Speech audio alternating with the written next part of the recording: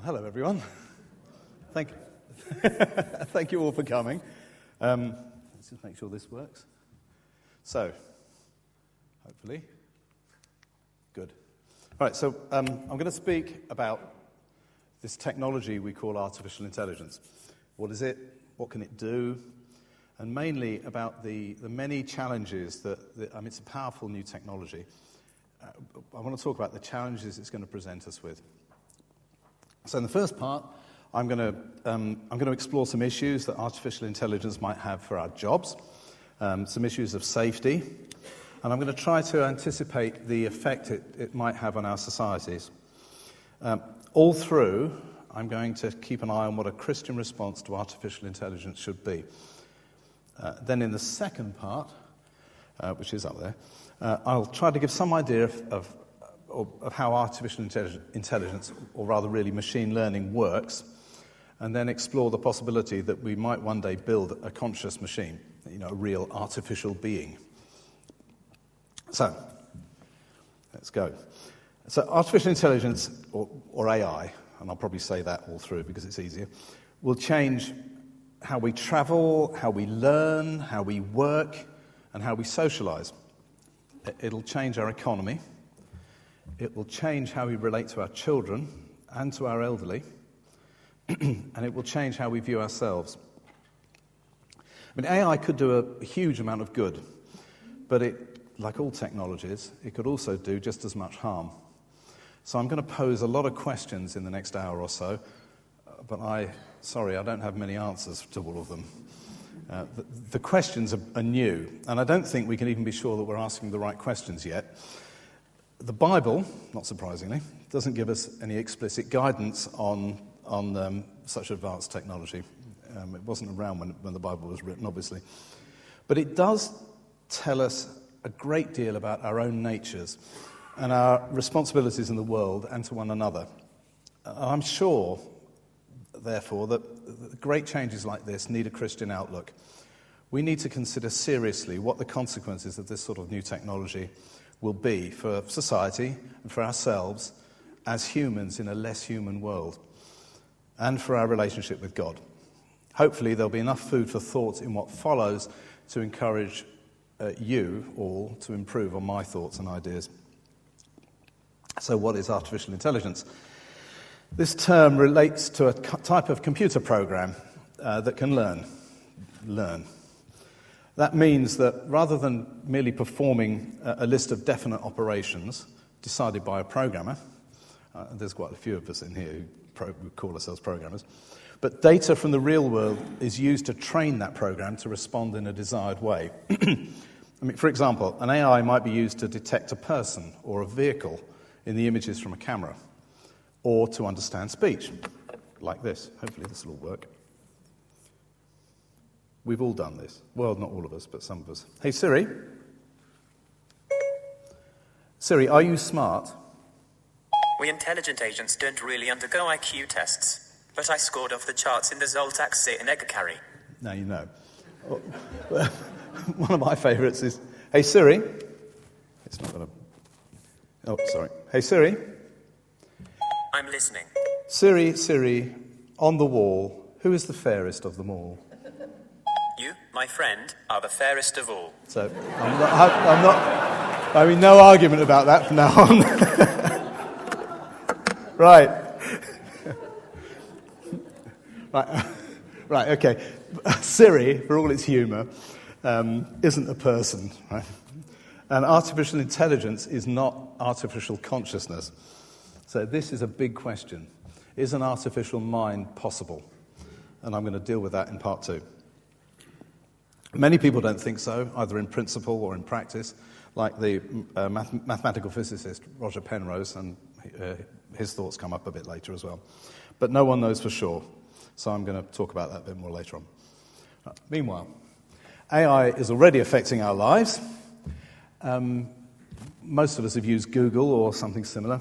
Have you noticed how the adverts online seem to chase you from one website to another? Yeah? Well, that's because AIs are used to help you search the internet, and they try to understand what you're looking for. And that way, adverts for things that it thinks you're interested in and will spend your money on can be directed at you. And it's following you, right? It's a bit spooky.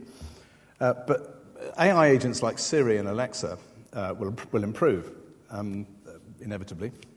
But then there are also weapon systems, and there are space probes, and there are Mars rovers. They're all forms of robot and have an AI element in them. And AIs are even making scientific discoveries. This popped up the other day. This is a neural network which found an 8-planet system somewhere. It's in a popular astronomy magazine. And this is from data from the Kepler satellite. It was fed into an AI, and up pops another couple of planets in this system. Fantastic. And then there are vacuum cleaners and lawnmowers. Has anyone here got one of those vacuum cleaners or lawnmowers? One there? Yeah?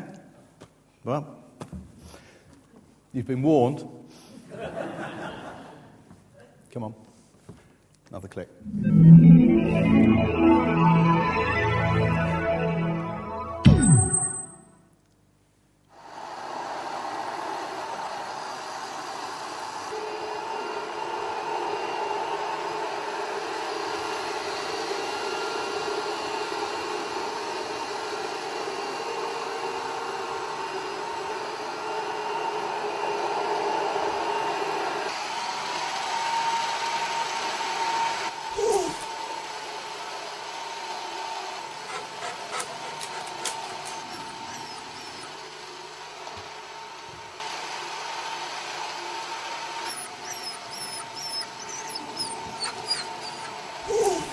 I can see the dog owners.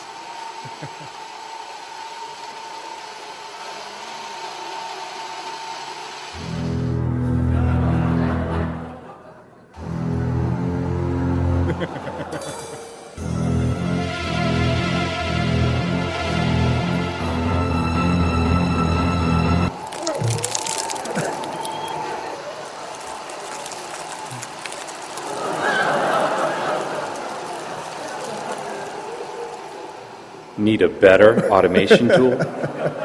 Choose Kaseya, the world's smartest IT automation solutions.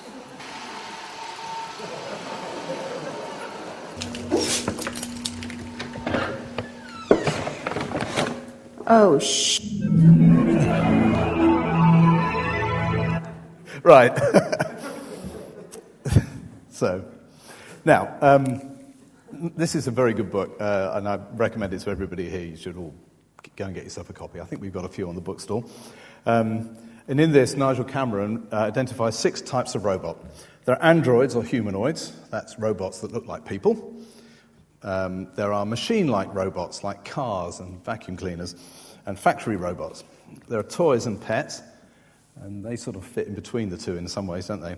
There are things we call plain old algorithms. I suppose Siri is one of those. And then there's the Internet of Things. We could call that Skynet. And well, perhaps not. For anyone who hasn't seen the Terminator films, Skynet is a weapons control system that becomes self-aware, takes over the world, and the consequences involve Arnie Schwarzenegger and loads of guns. We'll come back to that.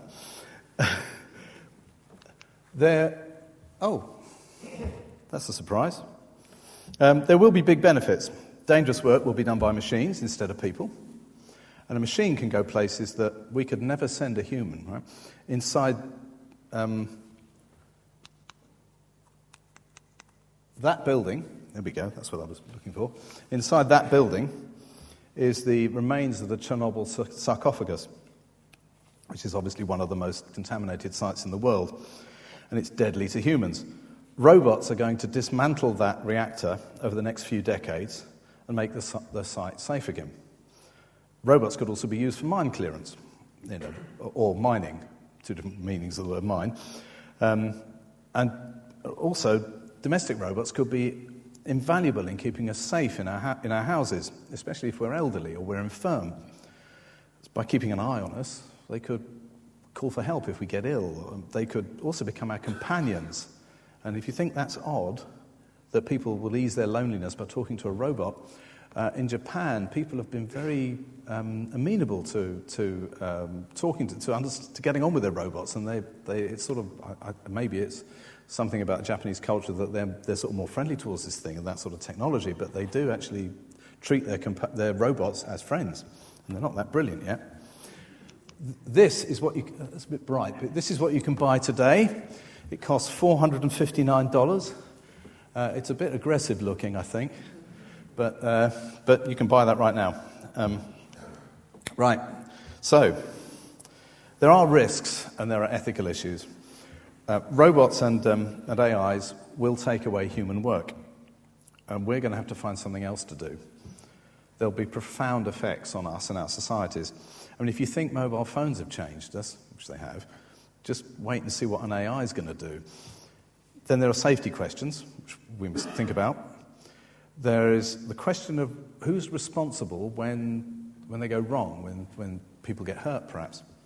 And then there's also the treatment, the question of how we treat the robots themselves. You know, we're supposed to be behaving in an ethical way ourselves, aren't we? And that will be reflected in the way we treat our servants. So we've got to consider how we will approach these sort of ethical questions with regard to artificial intelligence, just as we have to with any novel technology.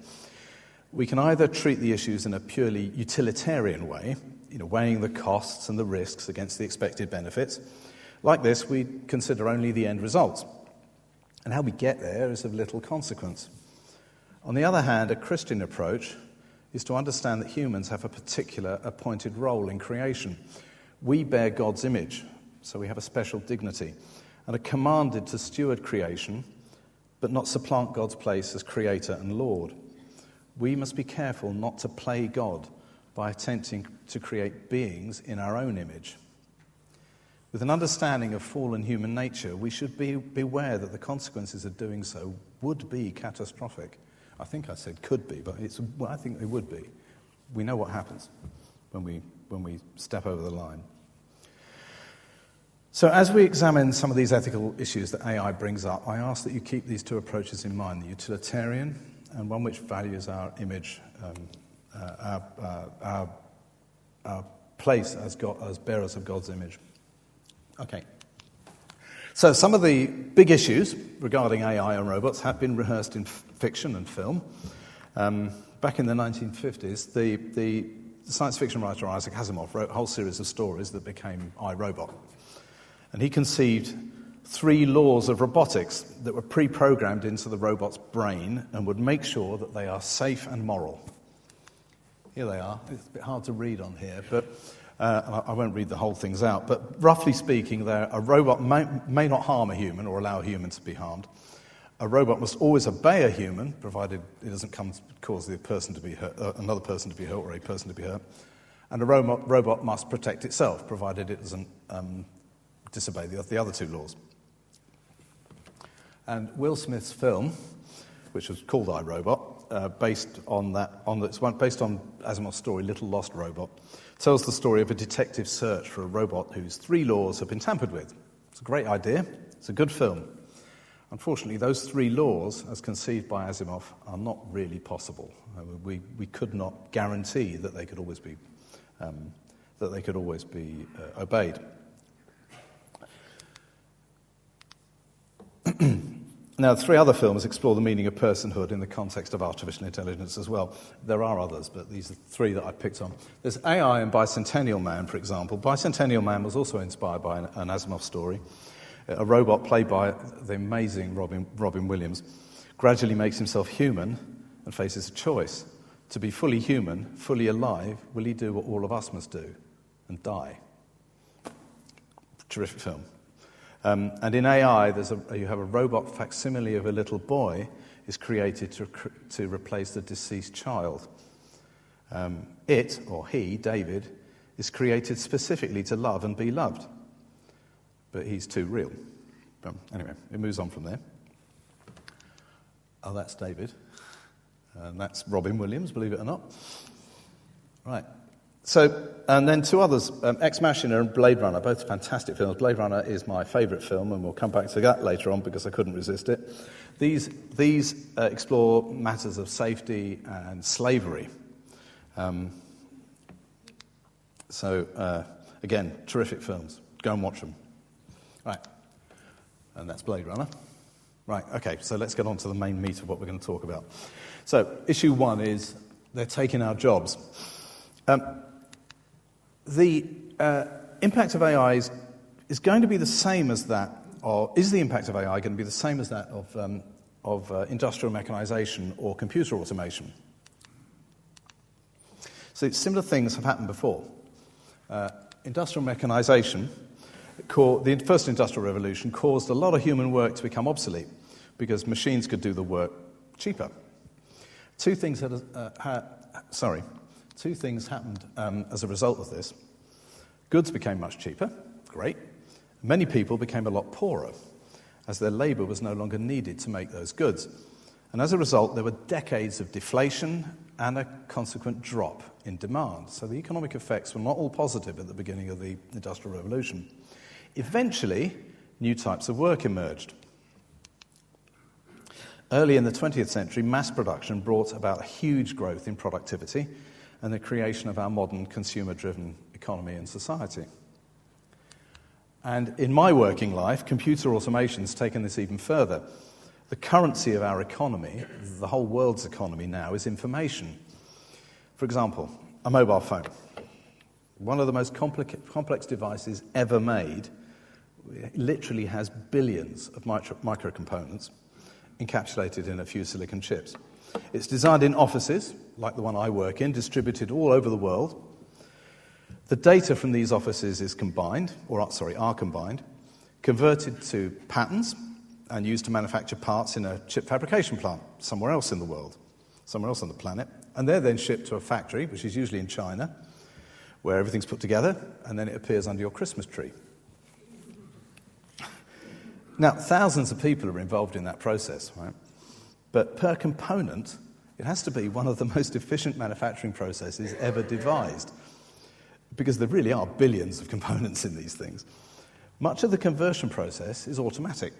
It's performed by computers, which are built from the very same types of parts that they're making, which is a bit strange. They're sort of making themselves, not quite, but nearly. And all the time, the goods have become ever cheaper. So manufacturers have to keep adding features to keep the price up and to tempt you to go and buy a new one. Well, we're familiar with that. We're now in the throes of what's been called the Fourth Industrial Revolution. And the optimistic outlook, I rather like this diagram because it sort of shows how each stage has gone on, but let's not dwell on it.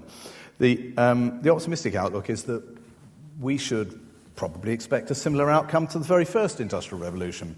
At the very least, major economic readjustment, not necessarily all good or all bad, and eventually new types of work will emerge. The pessimistic outlook says that humans will no longer have any work to do and we'll be impoverished, idle, bored, and economically useless. So, what jobs could AIs radically change or replace altogether? Well, taxi driver. Sorry, the words are a bit small here. This job's days look numbered already. I mean, Uber are thinking of replacing all their drivers with robots, essentially. But, if the cars are safer driving themselves, why would you need a taxi driver or a driver anyway? Right? So they're already being worked on being phased out. Nurses. Now, that might be a bit shocking, but if you take the routine and menial aspects out of nursing, maybe AIs could enable nurses to spend more time with their patients. That might make things better. It's hard to see how a robot could quite have the human touch that a real human nurse would have. It's hard to see how you'd eliminate that completely. How about a domestic servant? I don't think many of us here have got domestic servants. But we've already got vacuum cleaners, and they're actually, I think, mostly quite a lot better than that one I showed you earlier on. And everybody loves ironing, don't they? I'm looking at my wife now, and she's shaking her head. So apart from being a chief cook and bottle washer, a domestic robot could, it will, I think, look after us in other ways. They can watch our health, that's clear. They could keep us company if we're alone. And not just by being something that talks back to you when you speak to it, but like our phones and our computers, they can help us communicate with other people as well. And they can make up for our deficiencies as we age. How about a doctor? There's a few doctors in here, I know. Maybe for diagnosis and decision assistance, perhaps, which is really getting hold of all the data you need, I suppose. I don't know, I'm not a doctor. Or tackling routine issues. I mean, if we went through an AI first so that we could be helped out without having to see our GP in person, just maybe when we really need to see our GP in person, it might be easier to get an appointment. Sorry, that sounded a bit bitter. How about finance? Well, this is already happening. There are already AIs are already doing a lot of the trading on the stock market, and I think there's at least one person here who works in that area. And you can get these sort of apps which you can download onto your computer that will help you make it's an AI that will give you assistance in making financial decisions of your own. I've never tried any, but I wonder if they work. Don't know. If anyone's used it, do let me know. How about engineer or inventor? That's my job. We've been automating our work with computer-aided design for 25 years. I mean, how long is it going to be before we have an inventing AI? Probably not long. How about teacher? Which was, we've got a few teachers here. Now, of course, computers have been used as teaching aids for a long time. I mean, especially in forms of games which are sort of designed to teach you by stealth. They tend to look like that. In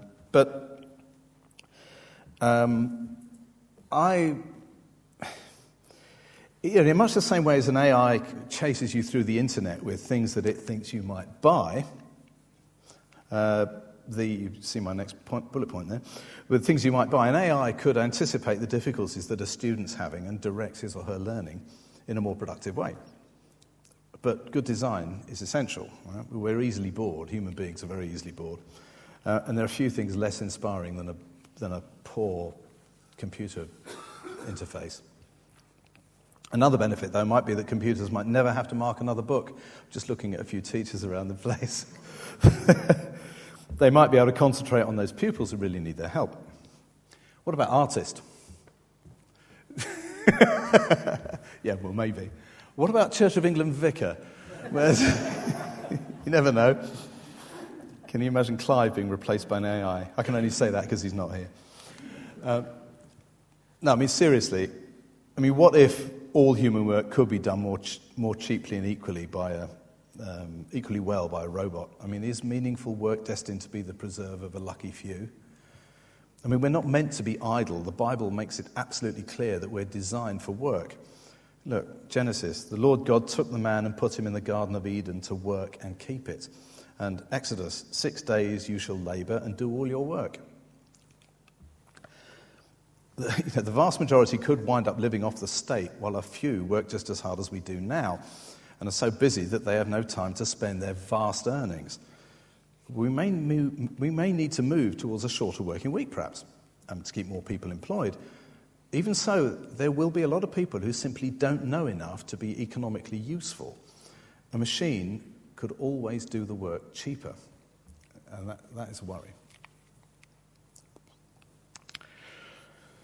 Okay, the implications. So many of these possibilities carry huge implications of safety and liability and so on. So who's responsible in an accident? What if an AI reacts in an unpredictable or damaging way, perhaps by crashing the stock market? Who pays? Who gains? On the other hand, we could share out the work that's left more equally, perhaps, giving us shorter working weeks, as I've just said, and more holidays. I mean, just 100 years ago, most people worked 6-day weeks, not 5 as we mostly do now.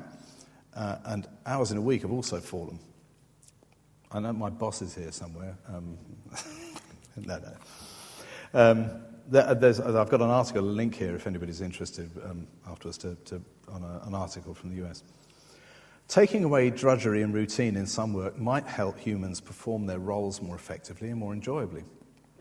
And working and living alongside robots will make some people less isolated and our lives safer and more stimulating. Okay, here's a question for everybody here. This is one of those questions I really don't have an answer to. I suspect I've got prejudices, perhaps. Are there jobs that robots should never be allowed to do? Perhaps that's a good point for discussion. Make a note and ask it afterwards, or suggest some things afterwards. Okay, part 2. Is it safe? This guy is Arnold Schwarzenegger being the Terminator. If anybody who hasn't seen the Terminator films, Arnie plays a killer robot who's sent back from the future by an AI called Skynet that runs the world's weapon systems and turns them on humanity. Arnie, who is the Terminator, sent back to kill the mother of the leader of a rebellion against Skynet in the future, before he's born. It all makes sense. The exact detailed operation of an AI is not really understood in the way that a mechanical machine is understood, in the sense that we can understand how a conventional computer program works. So we can't verify that it will work under all circumstances. Not least, that is because that's exactly why we use an AI, because we don't know all the situations we're going to put this thing into, and we want it to be flexible. So, you sort of go for one thing, and there's a penalty to pay. But the question is, could we make this happen by accident? Okay, so there's a lot of thought being applied right now into the safety of autonomous vehicles, which happens to be the sort of area I've been looking at. Autonomous vehicles are potentially much safer than human-driven ones.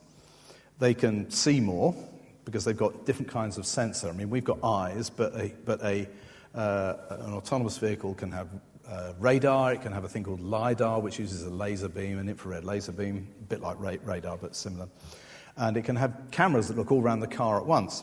They should be able to react a lot faster than a human being. So, what has it got to do? Don't underestimate how complex this problem is. This is what needs to happen in your AI, in your autonomous vehicle. It's got to look at the scene it's looking at, which is a road scene. It's got to measure the ranges, the directions, and speeds of everything in that scene. It's got to map the environment around the vehicle. It's got to predict the motions of everything that it sees in that environment. And it's got to understand the behaviors of people and vehicles and animals and anything else. And then it's got to decide what to do. And it's got to do that 25 times a second. Right? Now, humans, when we drive, don't do that. We make assumptions. We rely on similar situations we've seen before. We call that experience. And we guess, and we make mistakes. Okay, the other morning, this is not a mistake, the other morning I was driving to work in Bracknell, and I had a real-life example of this sort of situation. I was approaching a pedestrian crossing, and there was a woman standing by the crossing with a pushchair. The pushchair was pointing out towards the crossing, right? She was standing still, and she made no move to cross the road after a previous car had driven past, and before a long gap to me. So as I approached, and she still didn't move, and it was clear that she was looking in a different direction. Should I drive over the crossing? Well, I did, and she survived. So, just this once. So, if your autonomous vehicle makes a mistake, whose fault is it? Is it yours? Or is it the car manufacturer? Or is it the people who made the camera or the computer? Who do we sue? Seriously, though, what if someone is hurt by an autonomous vehicle? We're assured that travelling will be much safer when autonomous vehicles are ubiquitous, but I bet we'll be angry, very, very angry, when people do get hurt. There is something singularly horrifying about the possibility of being the victim of mechanical action. Very similar questions with slightly different points of reference will apply to respect to other applications of AI. So consider what our attitude to a mistake by one of these would be. Your AI doctor, your kid's AI teacher, your domestic appliance, or help, or valet, or your AI investment manager. Now, interestingly, work is being done to design training sets for AIs to teach them some form of ethics.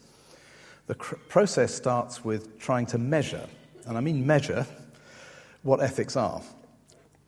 As an example of how to test the ethical framework that people use, virtual reality and simulation games are used to put a human driver into a situation where they can't avoid an accident, but they have to choose which pedestrian to hit. Yeah, it sounds callous, doesn't it? But what's the alternative? Right? And of course, it's an entirely artificial situation, and the participant knows this. So, and note also that the results might be culturally dependent. I mean, in one culture, somebody might choose to save the respected elderly person. In another culture, the innocent child. So it's not necessarily consistent wherever you are. But at least we're trying.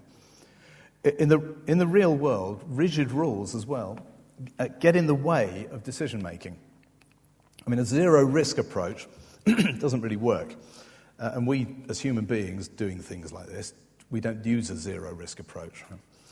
So consider the behaviour of pedestrians in real road situations, like that one I had the other day. When someone's standing by a pedestrian crossing, we instinctively understand from body language how they're likely to move. Will they cross the road or not? Human drivers make predictions by watching behaviour. And without realising it, we weigh up the odds that people are going to do one thing rather than another. If we were to apply a zero-risk approach, we wouldn't be able to act in real-life situations because there's always a risk that someone will not do as we expect them to. Now consider an autonomous vehicle with a zero-risk paradigm or algorithm in it. If it observes humans in a scene like the woman at the crossing I just described, and it predicts all the possible behaviours that might follow, there's always going to be some that result in an accident. The result will be a kind of ethical paralysis, preventing the vehicle taking any action with sufficiently low risk. It'll be stuck. And also, malicious humans could exploit the behaviour of autonomous vehicles, either for laughs or for worse. I mean, imagine a hold-up where someone stops a vehicle by stepping in front of it, then breaks into the car and robs the occupants. So I don't want to frighten anybody, but these are things that we need to consider. Right. Okay, issue 3. Human society is going to change. New technology changes us. I mean, consider the printing press. Now, the printing press enabled rapid dissemination of ideas, and it drove the Reformation across Europe. It reduced the cost of books so that everybody could see a Bible, at least see one. So you remember the words of William Tyndale to a priest? "If God spare my life, ere many years I will cause a boy who drives the plough to know more of the Scriptures than you do." It was the printing press that made Tyndale's declaration come true. So where the Bible was translated into the local language, people rapidly learnt to read so that they could read it themselves. The result was a huge leap in education and economic benefits that came from it. And the thoughts of great thinkers like Luther, Calvin, Galileo and Newton could be disseminated widely and advanced new knowledge and disciplines, like science, for example. And ultimately, the printing press led to the advances that followed. Industrial mechanisation. That is, I think, a spinning jenny, but other people might know better than me. This changed the nature of work forever. It drove the move away from peasantry to employment. It brought about mass education and kick-started the development of modern science. It propelled Great Britain into dominating the world's economy and trade for a century. It moved people off the land into cities, and it resulted in new diseases and isms, Chartism, liberalism, socialism. And all this lot together led to the next thing, which was fast and affordable transport. I couldn't get a picture of the real rocket. That's the nearest I could find. This shrank the world, and it created tourism. It dispersed families. And no longer would you only know people from just your own village. Computers. This is the Manchester Baby, which is one of the first electronic computers built in the University of Manchester after World War II. This, of course, changed the nature of work again. It generated what we now call the information economy. We now have instant communication across the globe. I mean, you can speak to somebody in Australia and look at them. It's amazing. Everyone is in contact with everyone else all the time. We have new forms of theft. Great. New forms of censorship. Everyone's opinion can be heard, but no one dares say anything. It's also given us new opportunities for evangelism, and also for making sure that I don't forget to turn up when I'm on the prayers rota for Sunday evenings. So we can only expect that there are going to be big changes in human behavior caused by the arrival of these very interactive, intelligent, and responsive devices. I mean, humans, being humans, will assimilate them into our social interactions and into our social groups. I'm just going down the pub with a robot. This is going to change us. I mean, consider the effect that the mobile phones had on us, not just the teenagers. How many of us have put our smartphones on the table in front of us in a restaurant? Come on, admit it. I have, I know. Yeah. So, human beings are compulsive communicators, and we can't help ourselves when we're given a device we can communicate through. How are we going to behave when we've got a device we can communicate with? It's different, but we're going to use it. And then there is the elephant in the room, I think. New technology, it's a sad fact, new technologies, media, are always exploited by the sex industry. I mean, some technologies actually became economically viable because they were used first for the distribution of pornography, like videotape. The internet's no exception. That's why we're worried about letting our kids loose on it. Now, of course, this is a sad reflection of what drives the world we live in. It would be naive to expect that our use of robots is going to be any different. It's already happening. I'm not going to provide photos because if I search for them online, I'd be chased with them over all the time. The internet and media have accelerated the sexualization of society. There's strong evidence that the easy availability of explicit pornography is changing the sexual expectations and behavior, especially of young men. Now, if a machine were to become available that could gratify every sexual desire and would do anything we asked of it, I'm sure that would have very profound and a damaging effect on sexual behavior and relationships. We need to be ready for that. I mean, AI is going to happen. It's happening already. We have to be ready for the challenge it's going to present us with. It's going to change the way we work. It will make our lives safer, but with new dangers. And it will change our societies. It will also change the way we think about ourselves. So there's more of that in part 2, after a little explanation of how the technology works. Meanwhile, like I said, this book is well worth a read. I think you might be able to pick one up on the bookstall outside, and you should be able to get it finished over the coffee break. That's the end of part 1. Just before I hand back over to Graham, a couple of times you've mentioned this particular book that you're recommending. Yep. But I don't think you've actually mentioned the title of it. Would you mind saying what it is? Good thinking. It's called The Robots Are Coming, Us, Them and God. It's by a chap called Nigel Cameron, who is, he's a writer on ethics and policy impacts of new technologies. He's a Scot who's lived in many years in the United States, taught at universities, founded a think tank in Washington, and written widely for both religious and secular markets. And it's a very short book. It really doesn't take long to read.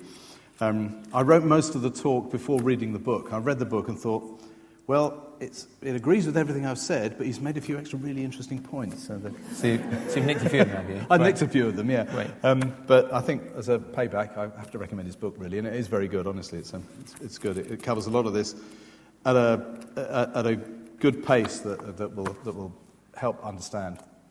Great, well, thank you. So I'll hand back over to Graham, and then at the end we'll have a couple of stick mics available. So I'll pop back up at the end, try and handle questions and things. And at that time, if you want to ask a question, just pop your hand up. Great, thank you. Thanks, Graham. Thank you all for coming back. That's encouraging. This is how it works, okay? So, in a bit more detail.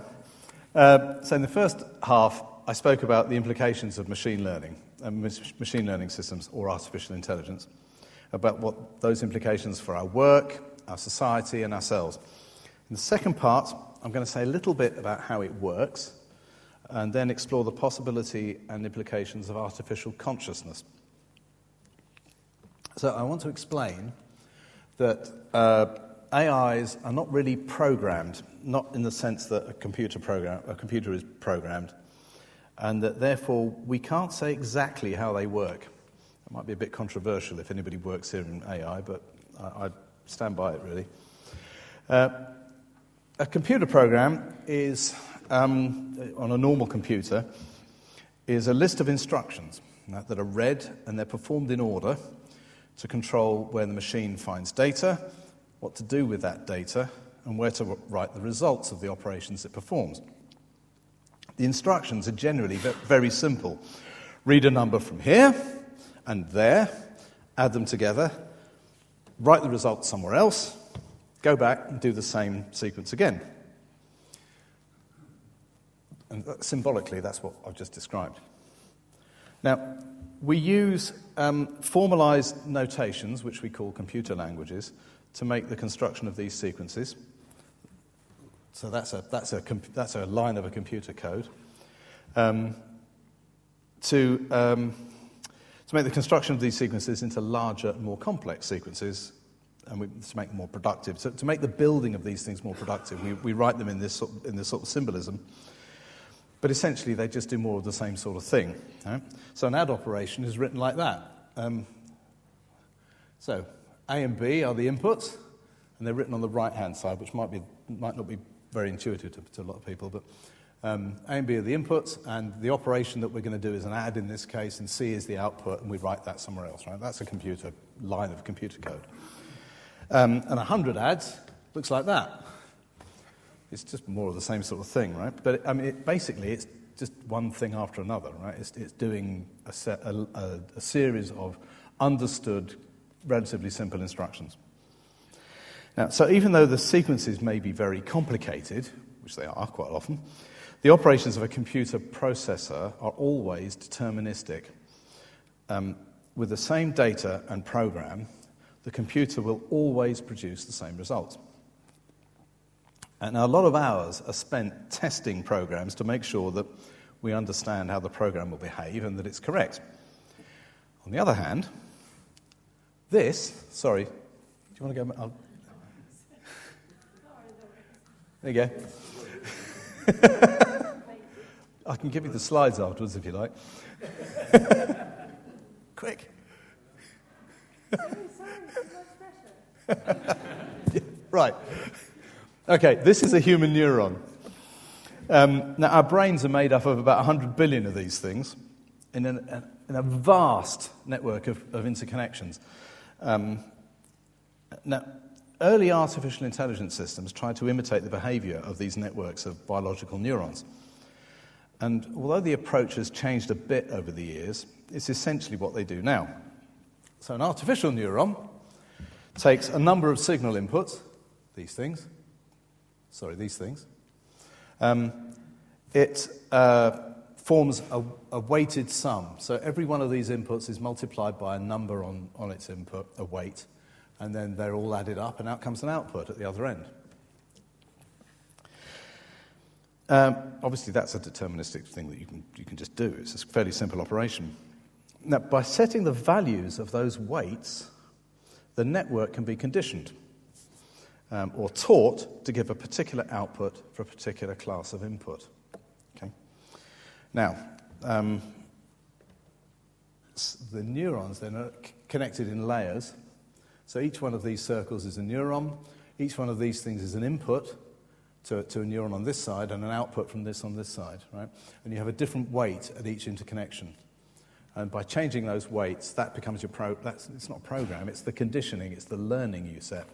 So when you put a particular pattern in at this end, the neurons on the way through react in a different, each one in a different way, producing a different output, and you get a particular pattern at the output.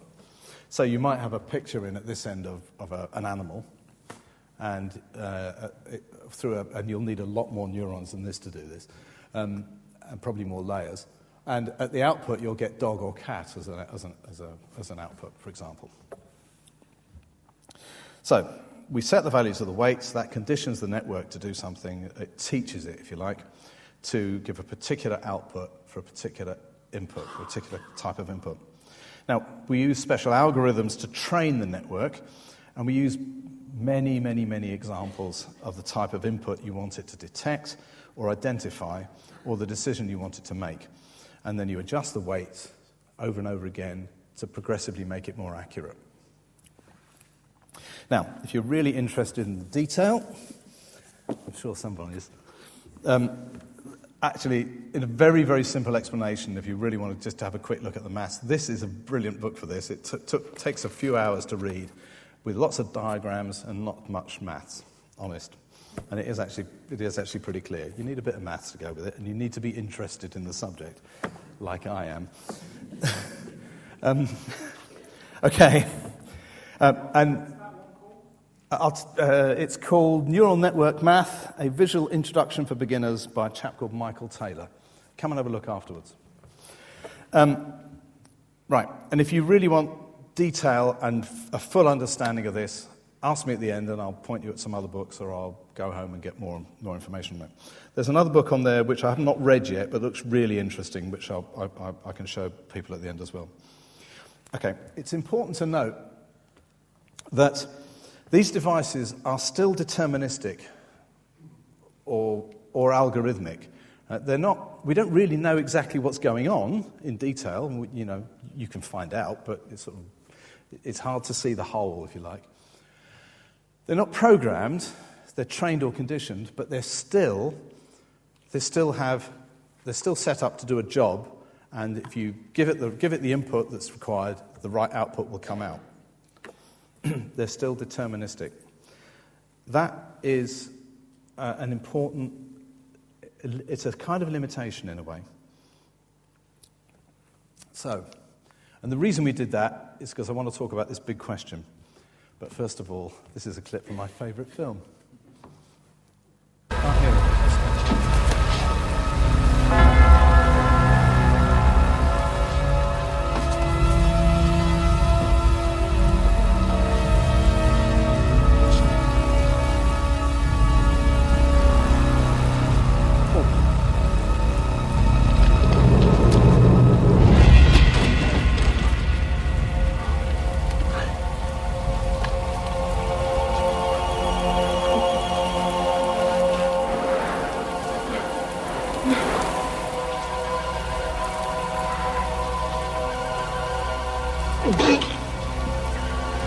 Quite an experience to live in fear, isn't it?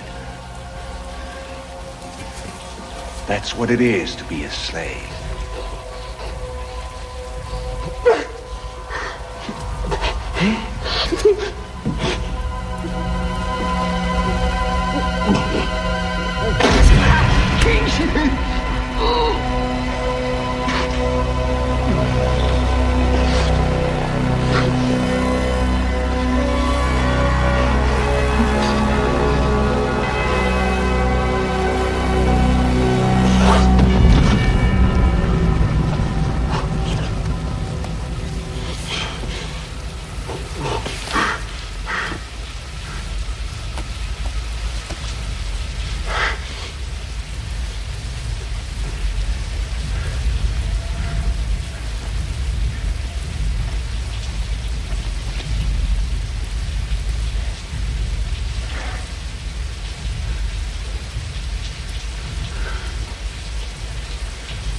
I've seen things you people wouldn't believe. Attack ships on fire off the shoulder of Orion. I watched C-beams glitter in the dark near the Tannhauser Gate.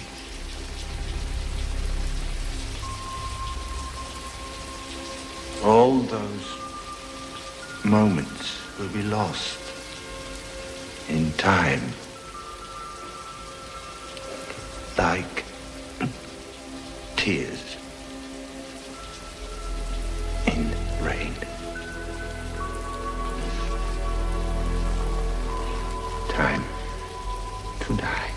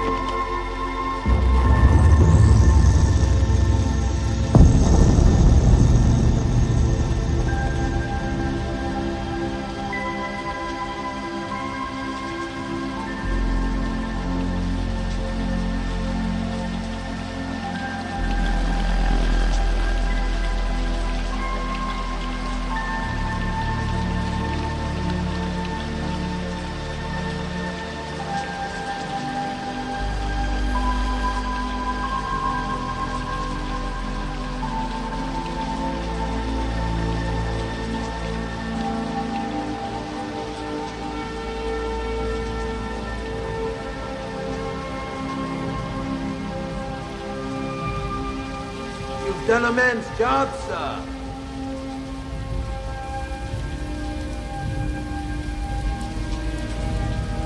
I guess you're through, huh? Brilliant. What's going on? In this clip, Rutger Hauer is playing a replicant, an artificial life form, a Nexus 6 artificial life form called Roy Batty, and he's reached his pre-programmed death. It's an excuse to put a clip from my favourite film in, to be honest. Well, not quite, because it is actually significant. The question is a true conscious machine possible? And what would the implications be if it is? I mean, it's long been a favourite subject in fiction and film, even the Greek myths and Shakespeare. I mean, Shakespeare's got Caliban, which is really not much different to a Nexus 6, really. Is it possible that we could build an artificial person? Well, maybe not. I mean, it's important to understand that machine learning systems, and this was the point of showing everybody how they worked, that they are subject to mathematical analysis. They're predictable. They're differentiable is the sort of mathematical thing. It's a statement of mathematical simplicity, believe it or not. I mean, there's no indication that biological systems, like the one in here, are amenable to similar maths, and it's clear that they learn in a different way. We humans don't need lots of examples of different situations before being able to figure out how to respond to a new one. Neither does a fruit fly. I mean, a fruit fly's got about 135,000 neurons. It's much more flexible than any artificial system that's been built with that many artificial neurons. And that's been done. There is something else going on. Now, the mathematical physicist Roger Penrose, in this wonderful book, which is hard work, but it's good, he argues that there's something special about the physics of our brains that enables consciousness. But we can state that the human brain is capable of sustaining a consciousness, obviously, and that it is subject to and operates within a framework of physical law, because we all live in a physical universe, right? So in principle, at least, it should be possible to construct a physical system that can support consciousness, because we've got one. Well, we've got several. There's several in here. Always flatter your audience, I think. However, our picture of physical law is incomplete. I mean, there are several important parts that are incompatible or missing. I mean, gravity and quantum mechanics don't really fit together. There's all these problems like wave function collapse and the second law of thermodynamics. All that stuff sort of doesn't quite work together as it should do. And there are mysteries, for want of a better word, which are hard to line up in physical. I mean, even the most advanced physicists haven't really got this far. Not even Stephen Hawking. He could figure these things out. He made strides towards some of it, but he didn't figure these things out. Now, Penrose, who was a friend of Stephen Hawking's, he suggested that all these things need to be solved together, and that from that we'll get a better understanding of consciousness. Or we may discover that we can't build a conscious machine. We don't know.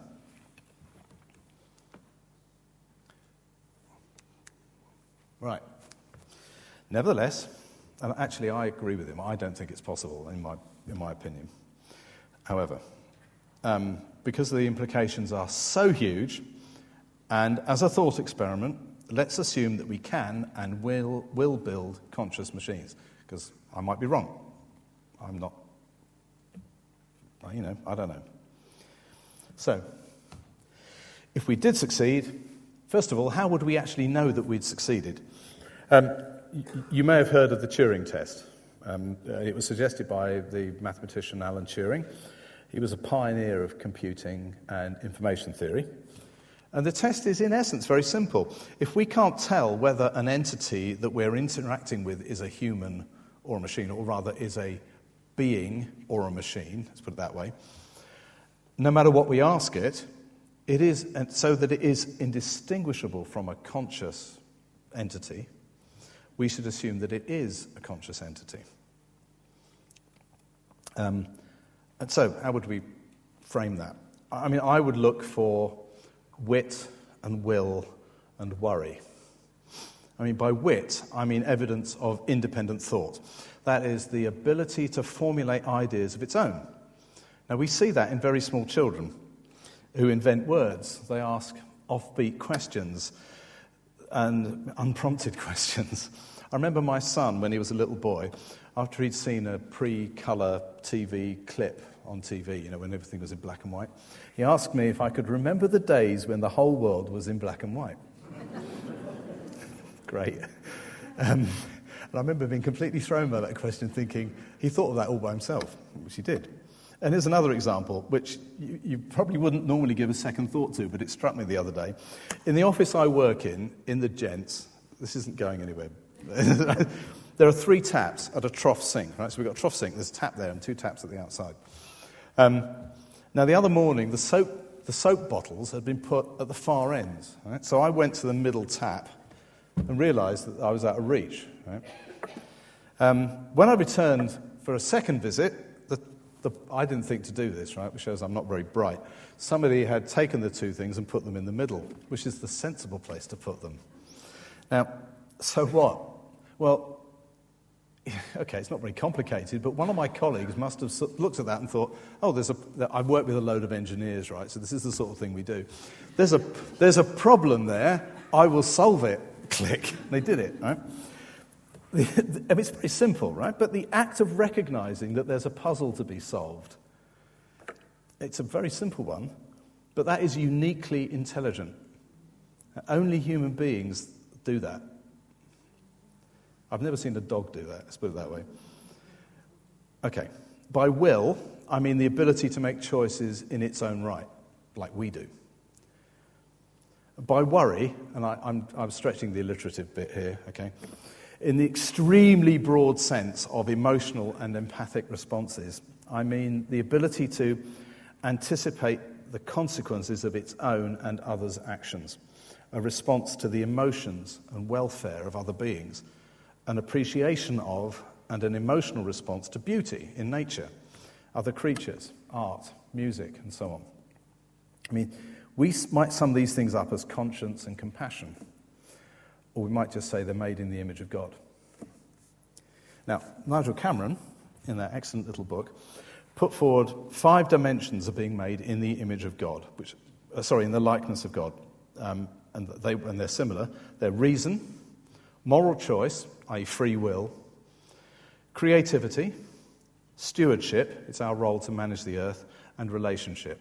So they're sort of similar to what I just said, but put in a more less airy-fairy way, I suppose. So, with these dimensions in mind, what are the moral or ethical questions we must address? I mean, I think we need to think about this before we even get close to doing it. It'll be too late to wait until the machines are in charge. So, IMHO, in my humble opinion, which when you put it up there like that means I'm not being very humble, doesn't it? Okay, I think that if it's possible, we will, one, not know how it works, at least not in detail. We will have to build in some kind of quantum non-determinism or something like that into its operation, as per what Penrose wrote. I think we will not be able to program it. We won't be able to predict its behaviour, nor can we be confident that it would share our sense of right and wrong. I mean, there's no reason to expect that it's going to share our sense of compassion or have a conscience as we understand it. That is a serious problem. So here are some thoughts, but very few answers. This part is really speculative, and in some ways I've got no evidence for what I'm talking about here. But if we don't think about this stuff today, in 20 years' time we're going to turn around and Arnie Schwarzenegger is going to be standing at our door. Sorry. So these answers are, the questions are provocative deliberately, and they're intended to provoke some thought. I'm not going to try and offer any answers. I don't think, anyway. So, In Exodus, the Bible tells us, "You shall not make for yourself a carved image or any likeness of anything that's in heaven above, or that's in the earth beneath, or that is in the water under the earth." Could we be deceived into believing that a machine is a person and treating it as such? I mean, could we inadvertently be making idols? The idols condemned in the Bible were inanimate, stone or metal statues. Their modern counterparts will be responsive, and they could appear to be intelligent, sentient, wise, human, or even godlike. Will we turn to them for moral guidance? Will we become obedient to them? Computer says no. We already obey computers in many ways, like your sat-nav. Is there a risk we might worship them? And actually, there's another equally serious risk, that we might be tempted to make a robot worship us. I mean, in some sense. That is setting ourselves up in God's place. Right.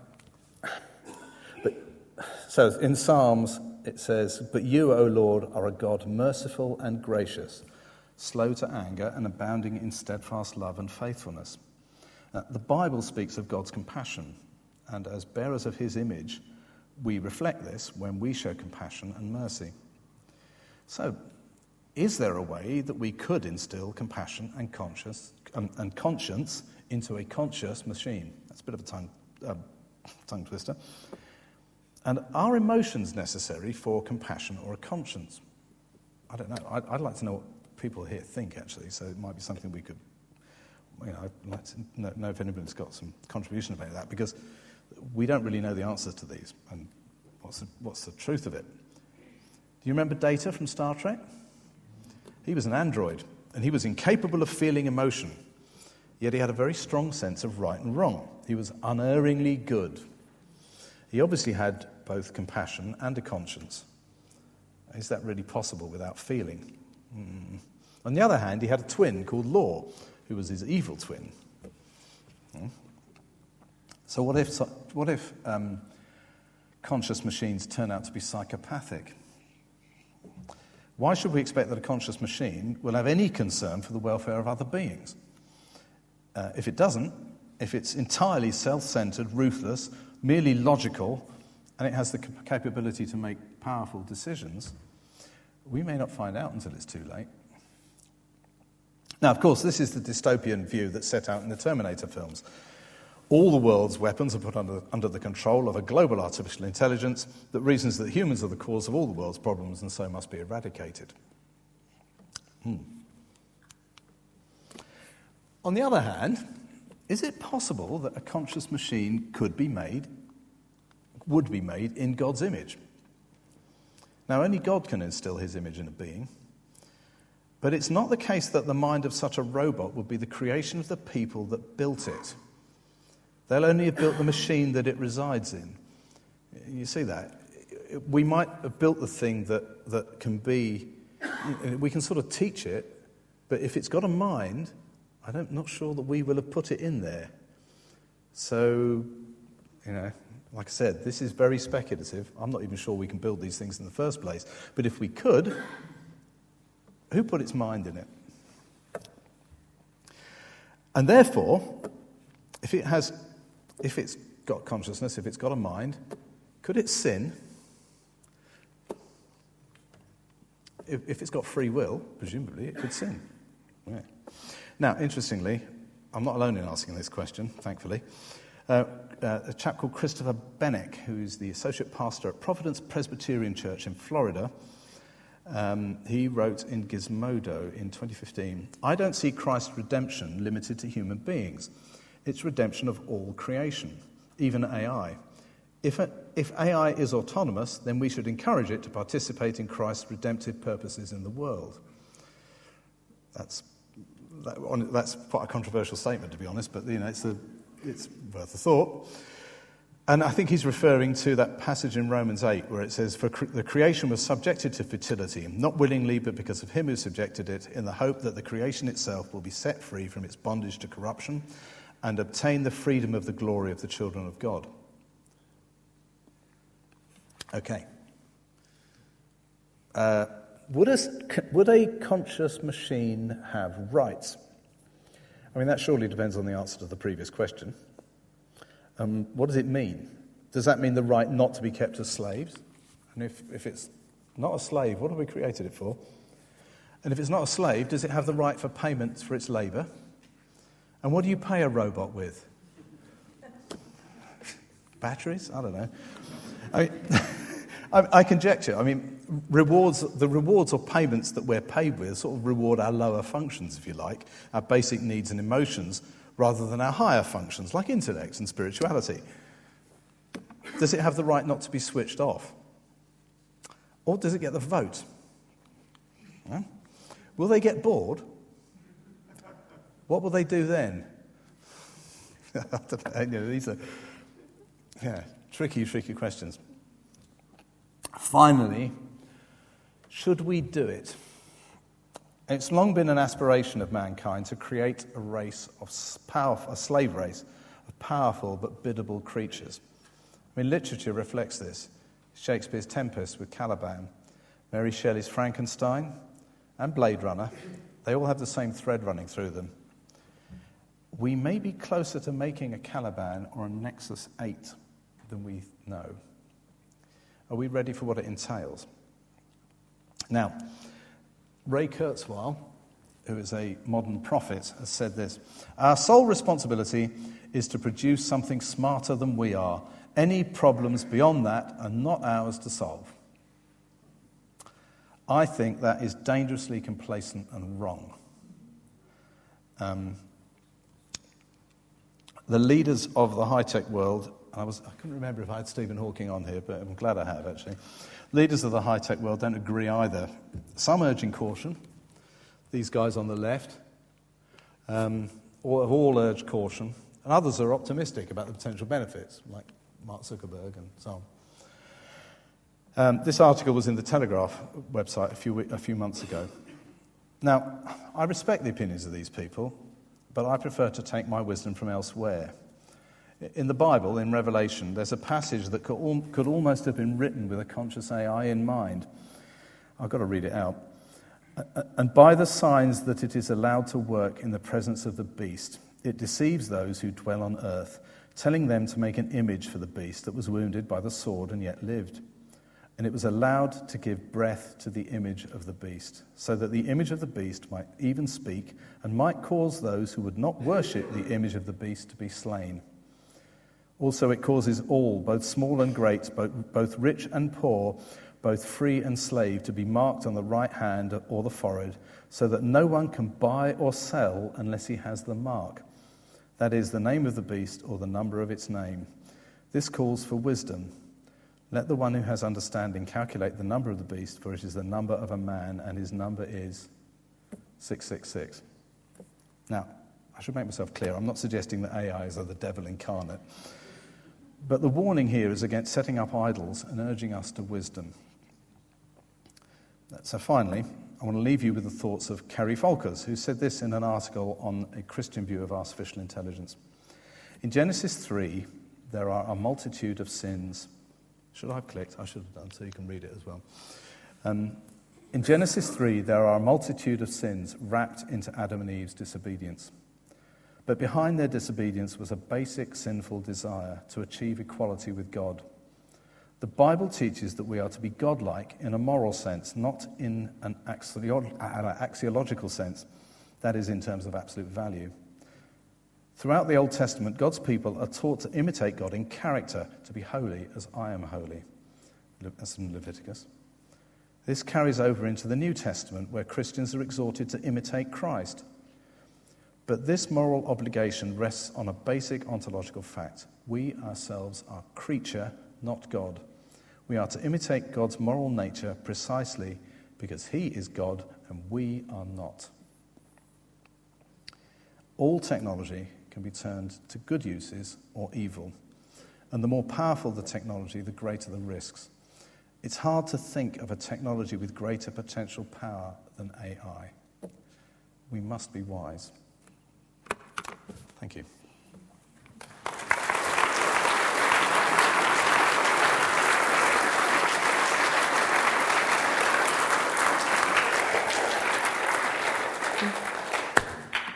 Graham, thanks very much for those two talks. Lots to think about there. Now, just while people are having a cogitate about what questions they might like to ask, so we've arranged for two people with stick... Oh, well, that was one of them turning on. That's one of them turning on the mic. With stick mics to be available. One to kind of patrol over this half of the theatre. And I think we've got a second person for this half as well. Great, so you've got one over here. So who would like to ask a question? There's a gentleman here, is that right? So no, go on. The black one. Yes, please, yes. There's a few hands shot up actually, isn't there? Go ahead. Hi, excellent talk, thanks for that. Thank you. There's an area that you didn't cover at all, which I think is quite scary and very important. You said that a lot of technology is driven by pornography earlier. Yeah. I would suggest that even more technology is driven by military uses. And this is something that scares me quite a bit. Already we've got drones assassinating people. Currently those drones have a human being at the other end. Yeah. But we know that it doesn't have to have a human being at the other end already. They could do that on their own. Again, it's a question without an answer, and I'm not expecting an answer from you, but maybe just throw that into the pot. Yeah, you're right. I don't work in any sort of military technology, so I don't know much about what's being done in that area. If I did, I probably wouldn't be allowed to speak about it. But it's a... there's no doubt, because we've seen Terminator, right? And actually, we're not far from having weapons that can run themselves.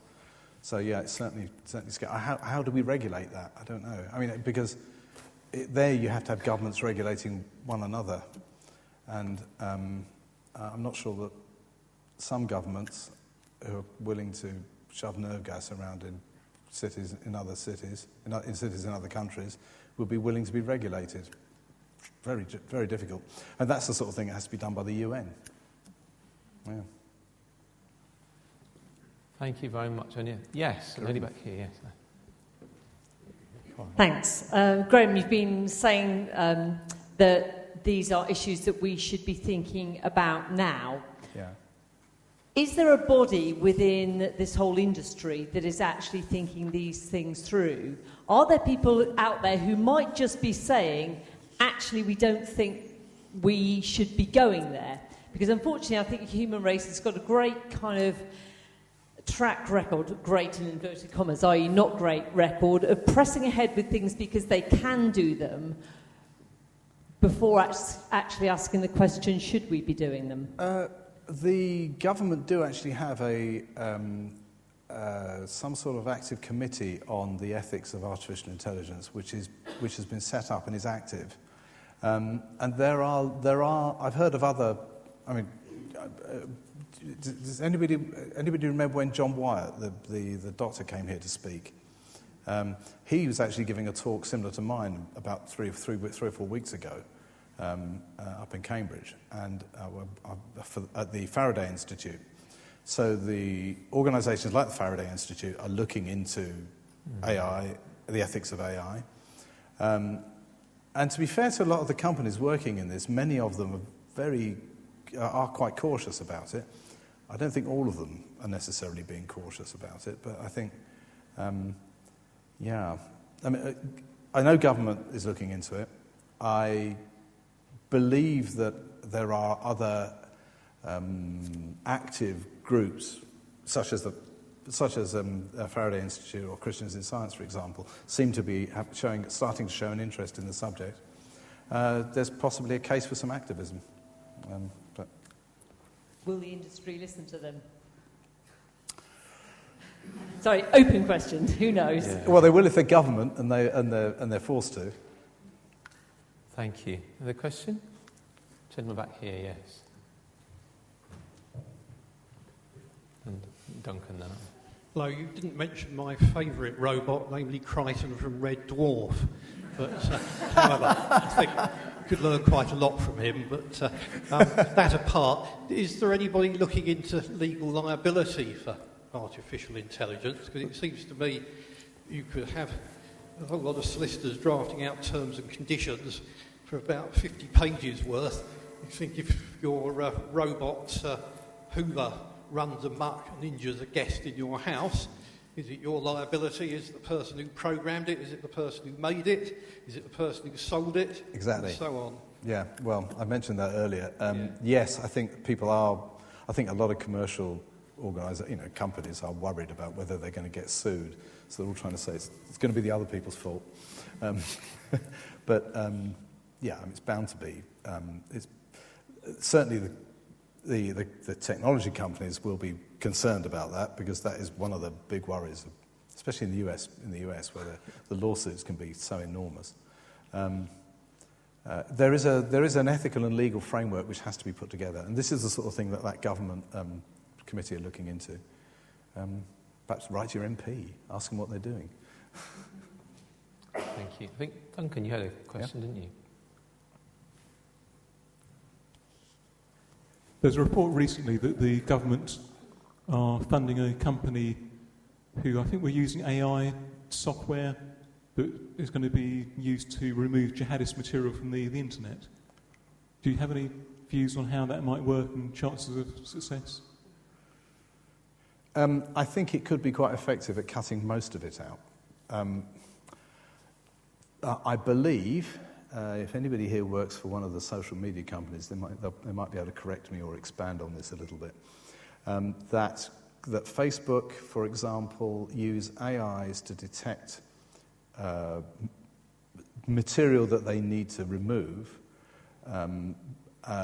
because they have such a huge volume of material that essentially it gets filtered through AIs, and if it's suspect, it gets passed to some people to decide whether or not it's allowed to stay or not.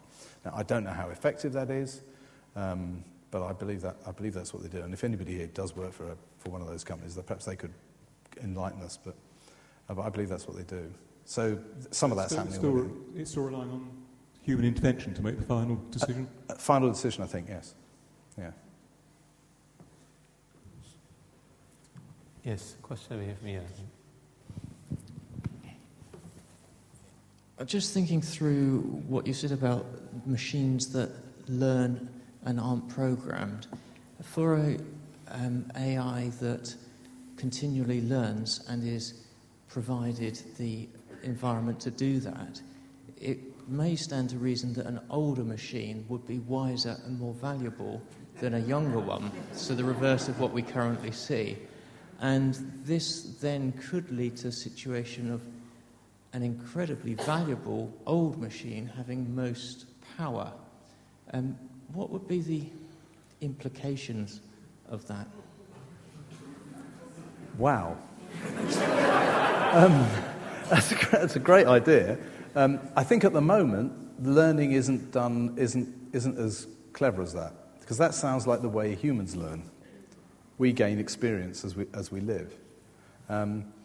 There is no protection at the moment for human beings getting so wise that they have to be kept alive forever, which is probably a good thing. Probably the same would be true in a robot. I suspect that when you get so wise, you become inflexible, maybe. I don't know. I think at the moment, learning algorithms don't work like that. But I think if we got towards a machine that was truly conscious, or getting close to being conscious, it would probably have to learn more like that, and that would be that's a very interesting question, Ian. Yeah, good thought. You'd have to give it more and more memory, though, wouldn't you? You'd have to make it bigger and bigger. Have you seen Bicentennial Man?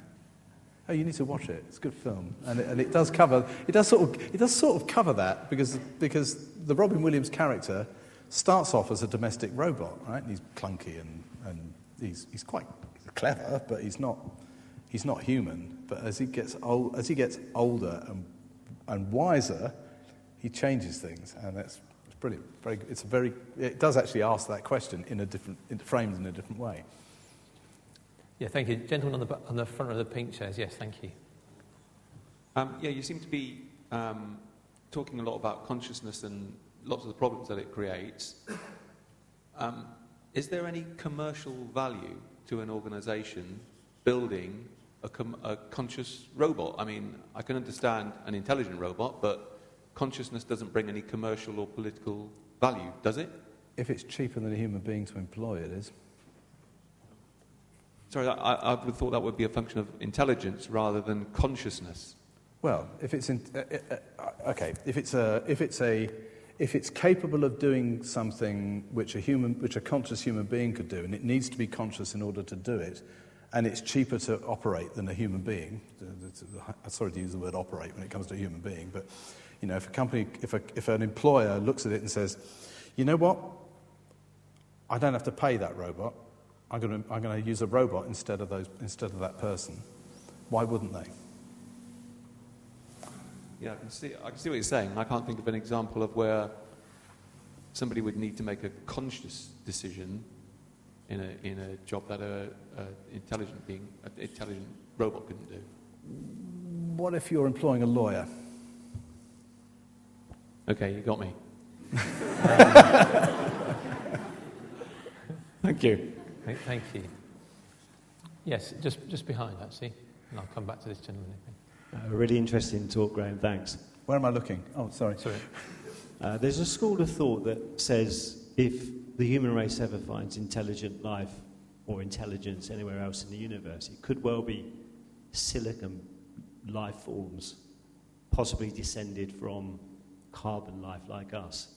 It's a truly sobering thought that the legacy of our time in this universe might be a race of super intelligent silicon life forms. As a physicist and a sci-fi fanatic, do you ever think about those kinds of things?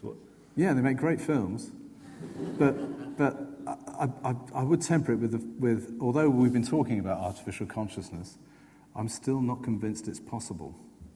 So, and as I've got older, I've become less convinced that it's possible.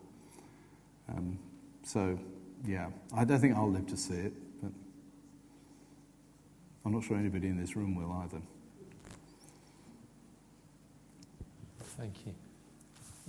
There's David down here. Okay, yeah, when you tell, yes. Oh. And I want to come to this gentleman over here afterwards. Yes. I'm going to cheat because I've got the mic. But I'm going to follow up on the question here about the economics. Well, should AIs ever be taxed so that there's a value to AIs compared to the human value that they're replacing? I think they will be. The answer is, should they? Yes. Yeah. Will they? I think they will be. Thank you. Sorry, there's a gentleman here who is pleased. It's on the green seats. Come forward, second row in. That's it. Second row in. Thank you.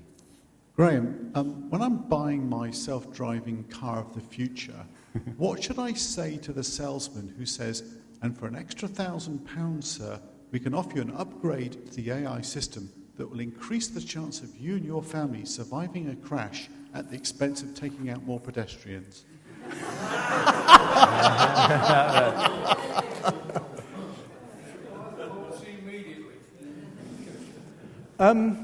Well, okay. How much better chances would it give you? Would it give your family? I don't know, but it cost me £1,000. Let's look at this from the point of view of the utilitarian argument, right? We'll put aside the really hard one, which is how do you weigh one human life up against another one, because you can't really.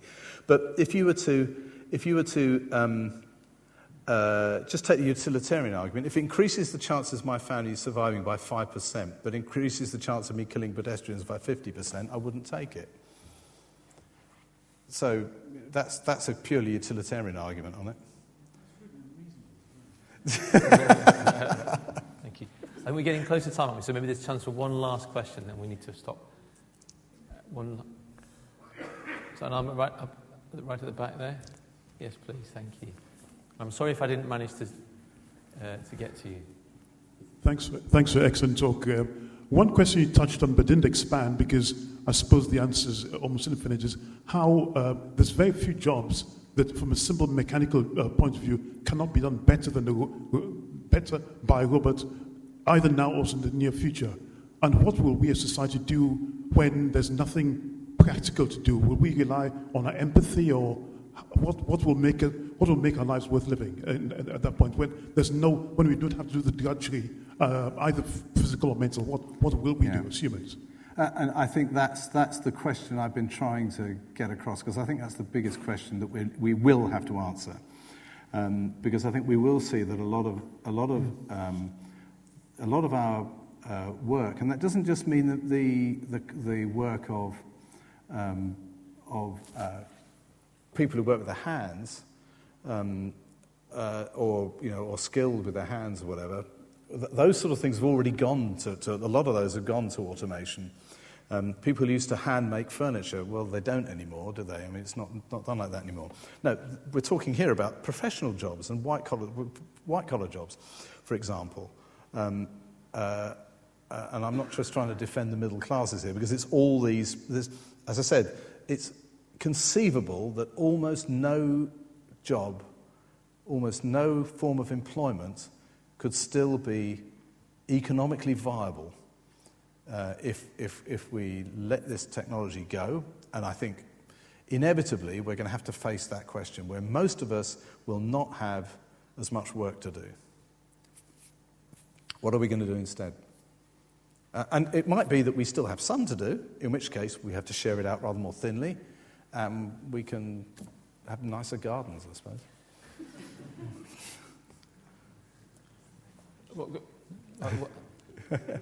Really quick one. Okay, then we have to stop. I suppose it's just a yes/no. Do you think the reason that we won't have consciousness is you said earlier that we are physical beings, but actually as Christians we would say we're not physical beings purely, that there is spirit. Therefore there won't be AI or consciousness, because it's what's given us by God. Yes or no? I think you're probably right. But I think the reasons behind that are built into the way God's made the world. So. Right, on that note, stop there. So thank you very much for your questions. Graham, thank you very much for a great talk. Thank you, Graham. Thank you.